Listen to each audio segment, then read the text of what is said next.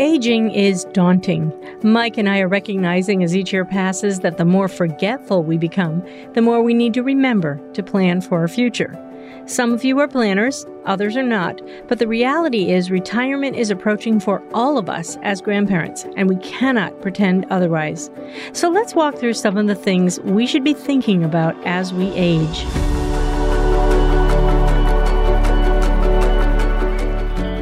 I'm Emily Morgan. And I'm Mike Morgan. And in this episode of The Grand Life, we talk to Cyrus Bomji, who is recognized in his field as an innovator and expert on retirement and older Americans. Currently, he is the Chief Communications Officer of the Alliance for Lifetime Income, where he leads financial education and communications strategies focused on consumers and financial advisors. He's not here to give investment advice, but he is here to help us think more accurately about the care we need to take when we save or spend our money in the final third of our lives. Welcome to The Grand Life, Mr. Bomji. It's wonderful to have you here. Thank you. Appreciate it. Looking forward to talking. You know, I have to say, I always feel like I'm going to the dentist when I talk to someone like you about future retirement, because I'm worried that what I find out is going to be painful. Should I be worried? Well, that all depends on how much you've saved for retirement. Yeah, that's true.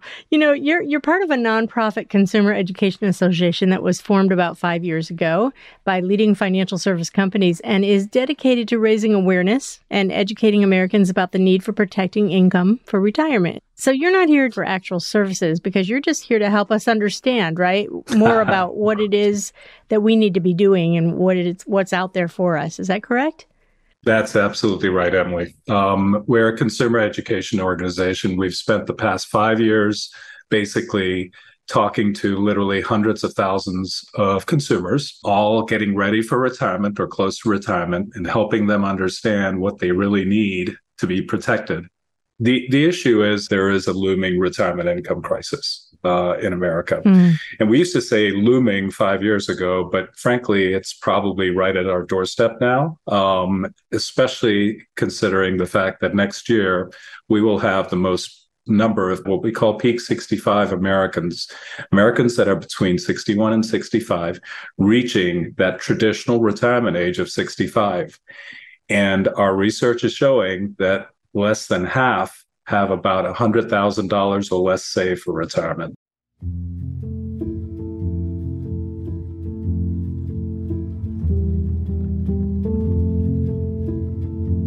There's a number of reasons for that, besides the fact that they haven't saved. One of the big issues has been, and this is kind of a slow-moving development over the past 40 years, our parents and our grandparents had what we call pensions. You worked for a company for 20, 30, 40 years, whatever it may be. You had a pension that basically was guaranteed, protected income that you could always count on for the rest of your life. So there was kind of a three-legged stool. There were pensions, your personal savings, whatever you put away as well with that. And then you had Social Security, which is a form of protected income. Those three legs have started to collapse because one has disappeared, pensions. Today, there's only 4% of Americans have access to a pension anymore. Back in 1980, when the first boomer started working in the working world, it was close to 60%. And that shift has happened to 401k plans, right? Which basically puts the burden on people to save for themselves. Yeah. We just haven't done a good enough job at saying how much you need to save, what you need to put away, and frankly, people haven't had the discipline to put enough into their savings, which is what results in less than $100,000 saved in that peak 65 group, unfortunately. Yeah, and I just read something about Social Security that they're a little worried about that going away by 2033. Do we need to be worried about that as well? It's unfortunate that people are saying that and thinking that. The fact of the matter is Social Security is going to be there. Mm-hmm. All our indicators, and we're here in Washington, D.C. We know the government. We understand what works. It's a solemn promise that's been made to every American who works and has worked in their life. It's not going to go away. What may happen, however, when you talk about 2033, that's when Social Security basically will be insolvent if something is not done about making it solvent now. And we're running out of time. Congress is running out of time. Yeah. In typical fashion, unfortunately, Congress needs to be at the precipice of these type of crises to act on something. And unfortunately, that's what may happen eventually. Yeah. But the fact of the matter is that it'll always be there. It may be less than you think, and that's also what and all indicators are, which is actually not good. Obviously, right? You're counting on a certain amount, and all of a sudden you get ready to retire, and you're finding out that because things weren't done and people didn't act on it, that paycheck that you're going to get, that's always going to be there, is less than you expected. So that could be a likelihood, yes. And I guess what is concerning about that as well is that I think people maybe have the wrong impression that Social Security is actually going to help them live the life they want to live when they've retired. It's just a part of it. It's not like everything. I don't know why that is. It has just become part of the culture. Yeah. Social Security was created as a safety net, literally a safety net. It was there to prevent older people from falling into poverty, frankly. And that's all it was. So the bottom line is that people don't realize that Social Security, even at its best, covers about 40%, only about 40% of your pre-retirement income needs. So using a very back of the envelope, very simple example, if you were earning $100, in while you're working, you're only going to get $40 in Social Security in terms of your paycheck. So it's a bad example, but it's basically, that's what it is. It is better for lower income folks. It does cover more percentage wise of what they need, but for higher income folks, it's even less, closer to 10%, right. 12%. So, but your point is absolutely right. Social Security is just a safety net. You must have something else, savings, a pension, an annuity to help cover that gap that Social Security leaves. Yeah, so now it is starting to get a little painful here as we talk. Not necessarily for me personally, but news too. For the majority. Yeah, we're waiting for that good news. But before we get there, I recently read an article that concerns grandparents and their willingness to forgo their own future stability for the sake of their children and their grandchildren. And, Mike and I talked about this in an episode back in November of 2020 when we talked to a woman named Madonna Harrington, who's the author of a book called Grandmothers at Work. And she was quoted in a recent research study that suggests that this financial impact of grandparenting is not positive. There are a lot of grandparents who are reducing or rearranging their work schedules, their money, everything to go towards grandparenting or parenting. Is that something that you have been seeing among grandparents? Very much so. Most grandparents are helping their kids today, their kids and their grandkids today. That's the bottom line. Yeah.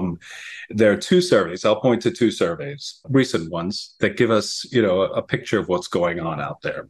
AARP, one of my organizations that I used to work for many years ago, has a survey of grandparents that said over half, 53%, are helping with education costs. 37% are helping with living expenses. And by the way, that's been aggravated tremendously by the pandemic. That's the other, monkey wrench that was thrown into this. And then 23%, almost a quarter of these folks, are paying for medical bills for their kids and their grandkids. A total amount, $2,500 annually on their kids and their grandkids. Now, here's the real kicker that I found. A Bankrate survey, which is showing that parents who are about 10 years or less away from retirement, they are the ones that are contributing the most to their grandkids or their kids in terms of financially out there. The ones that basically need to be saving the most and or holding on to their money the most. They're putting in about $2,100 and only putting close to $650 into their own retirement savings. So $2,100 for their family, for the kids and or the grandkids, and only $600. That's scary and totally unnecessary. In a year. Correct. That seems like a very piddling amount. That's not going to work. Nope, that's exactly right. So, hate to be the bearer of bad news, but that's what we call this looming retirement income crisis.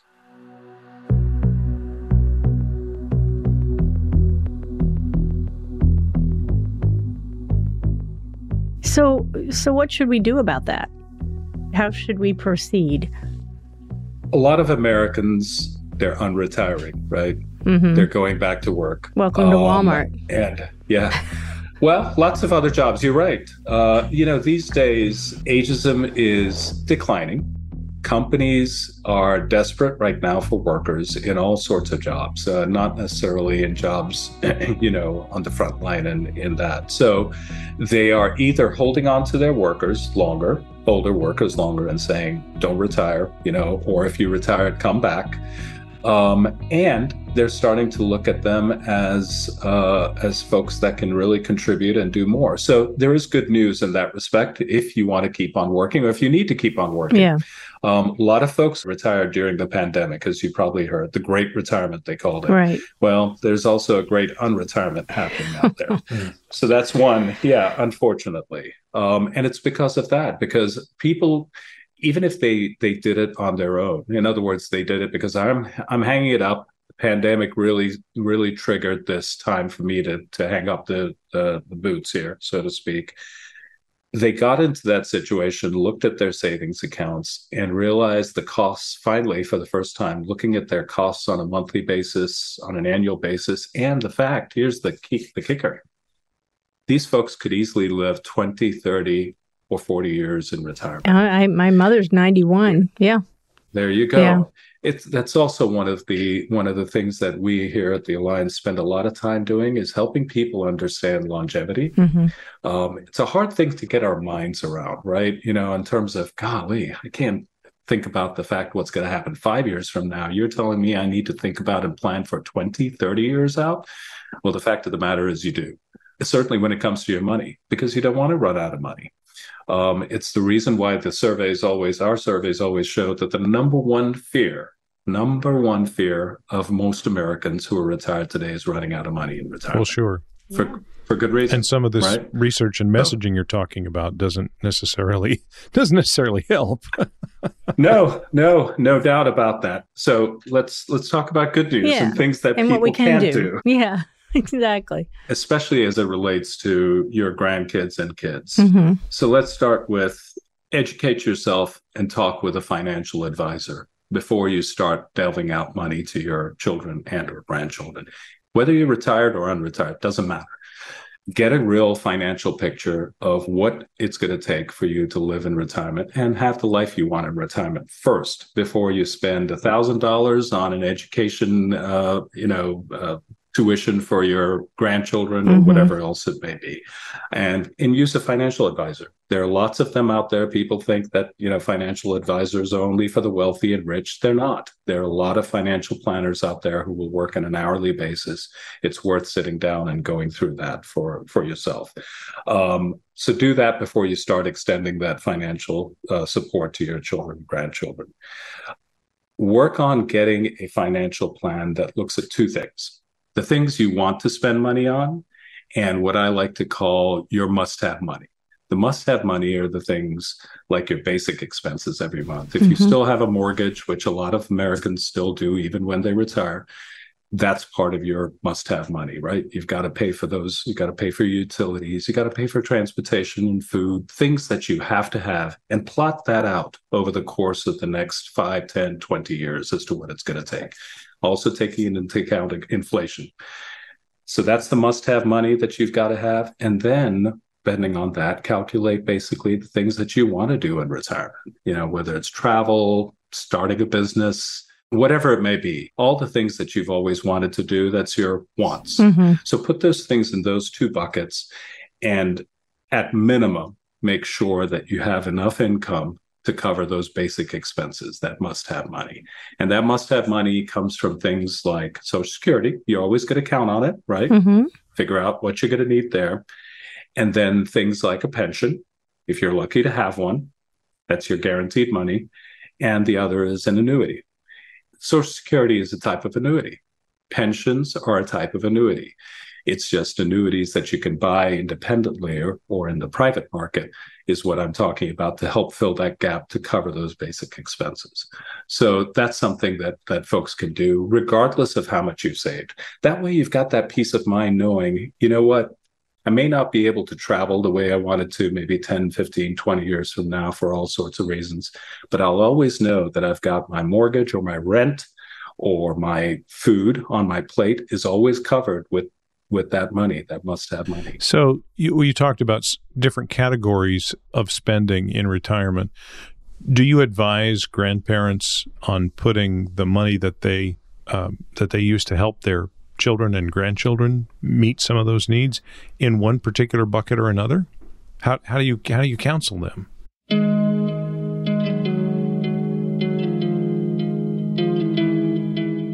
That's the nice to have money. That's the wants. Okay. That's the money for your wants. You can't, once you've covered those basic expenses, by the way, for as long as you think you're going to live. For your own needs. For your own needs. Then you can sit back and say, okay, I'm going to prioritize whether I want to spend it on that trip to Europe next year or the year after, whatever it is, or I'm going to give that money to my grandkids, for their education, for a savings account for them to start, whatever else it may be. But the bottom line is don't do any of that until you know you're covered. That's the bottom line. And that goes for anybody, whether you've saved 100,000, a million or more. It really is kind of fundamental. I know that for a long time, the idea of getting a financial advisor seemed like, oh no, I don't want to spend the money to do that. Some people don't want to do that, or they don't feel like they have their lives together enough to really bring all that information to a financial advisor. And I think that's an actually legitimate concern for people. Or are too embarrassed to really expose the awful truth. Yeah. And it seems like for us, when we went to a financial advisor, they didn't take any money. They basically used our investment as their they took a piece of that. Sure. So it didn't cost us anything up front. I just wanted to say that because I think some people think, I can't afford to go see a financial advisor. They're going to take so much money. It's a great question and a great point, Emily. There are many types of financial advisors out there, and they work on different systems of being compensated, right, for their fees. It's really important when you talk to whoever it may be, whether it's a friend who's referred it, or there's resources on our website that can help you find the right financial advisor, that the biggest thing you can do is right up front, find out how they're compensated. Yeah. What you just described in terms of how you have, that's compensation based on what we call assets under management. So you have your savings invested with them, or they invest it for you, and they take a certain percentage of that every year as part of their fees. There are other advisors that work on an hourly basis, and they're there just to help you develop your financial plan.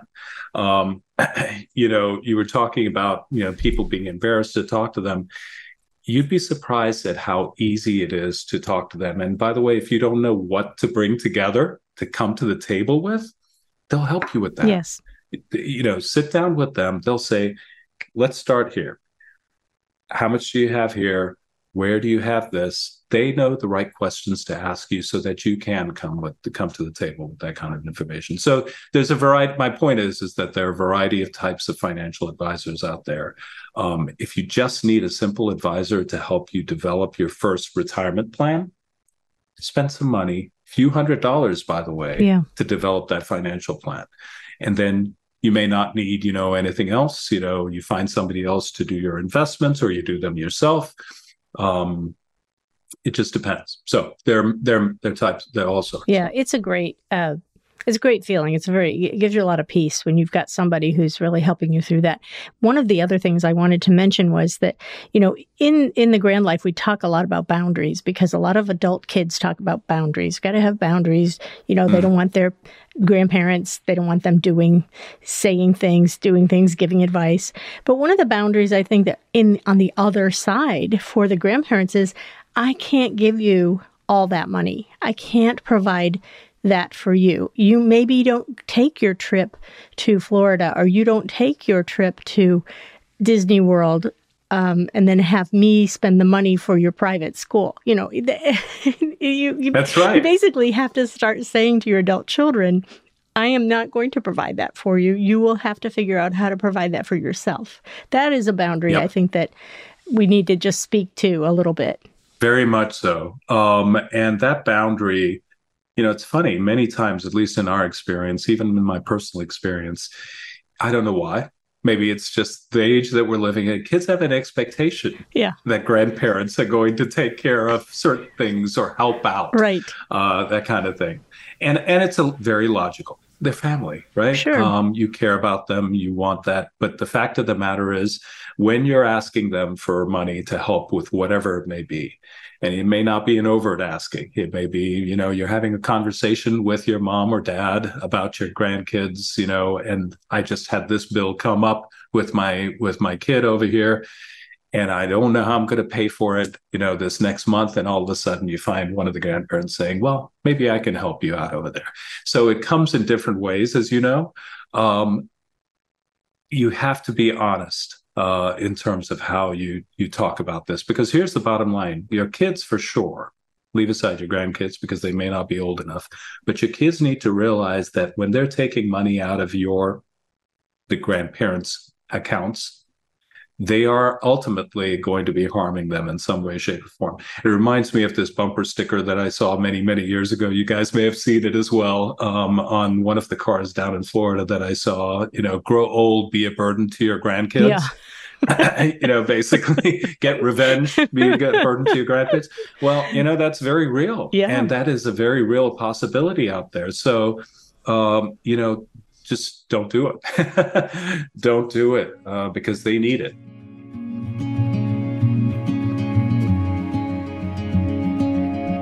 I was looking at some numbers the other day coming out of the Great Recession in 2008. Mm-hmm. That really hurt the youngest cohort of boomers. So the boomers that are the youngest, that are now starting to age into that retirement age. Yeah, that would be us. and would be me myself. Yeah. I just turned 60. I'm right at the tail end of the boomers. Those are the folks that are hurting the most in their savings right now, because it takes such a long time for a market downturn like that, what happened in 2008, mm-hmm. for people to recover the money they had. $1,000 was $500, when they came out of it. And it takes years to build that back up just to get back to equity. So, the markets are a great way to grow your money ultimately over a longer period of time. Find a way to make sure you have money that's protected. That's the bottom line. Mike, do you think we should ask him a little bit of annuity, exactly what an annuity is and how it works? Do you think our audience would need to know that? Sure. There's probably a short answer to that question, right? An annuity is very simple. It's a type of investment. It's actually an insurance contract that you have with an insurance company, a life insurance company. You give in one lump sum, and for that, they guarantee you an income every month or every year, depending on what your needs are for the rest of your life. That's the bottom line. Sounds good. Thanks. Mr. Bomji, thank you so much for the time you have taken to talk with us about our financial stability. We're grateful for people like you who can help encourage and guide us, because it's not an easy subject to talk about or even one to act on. Thank you so much. Perfect. Thank you.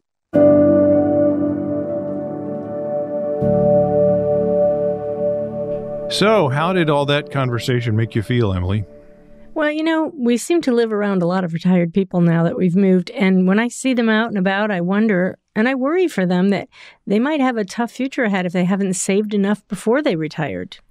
I'm glad you threw that question in about annuities at the end, because that was something that was new to me. Yeah. This method of moving savings funds out of something like stocks that will swing up and down with the financial markets and over into a form of future income that will stay the same until the end of the gap that it's designed to cover, either a period of time or until your death. I'm just not sure how many people see it in that light. Yeah, I agree. Here is one final plug for an online speaking engagement that Emily and I have coming up.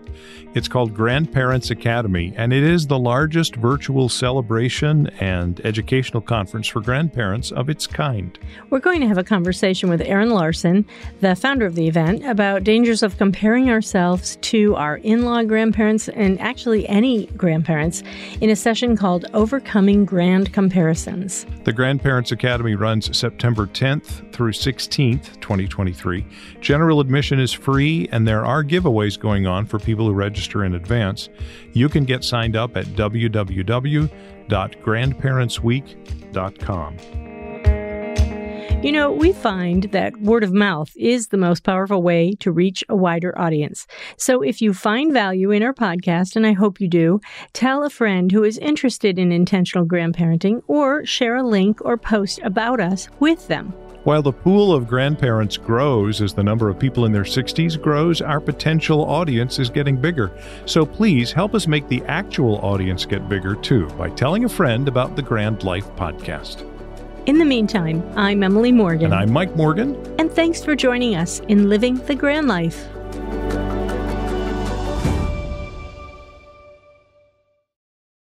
Next time on The Grand Life. I can't tell you how many people I talk to every day that are in their 60s and 70s and 80s and even 90s, and they still suffer from childhood trauma.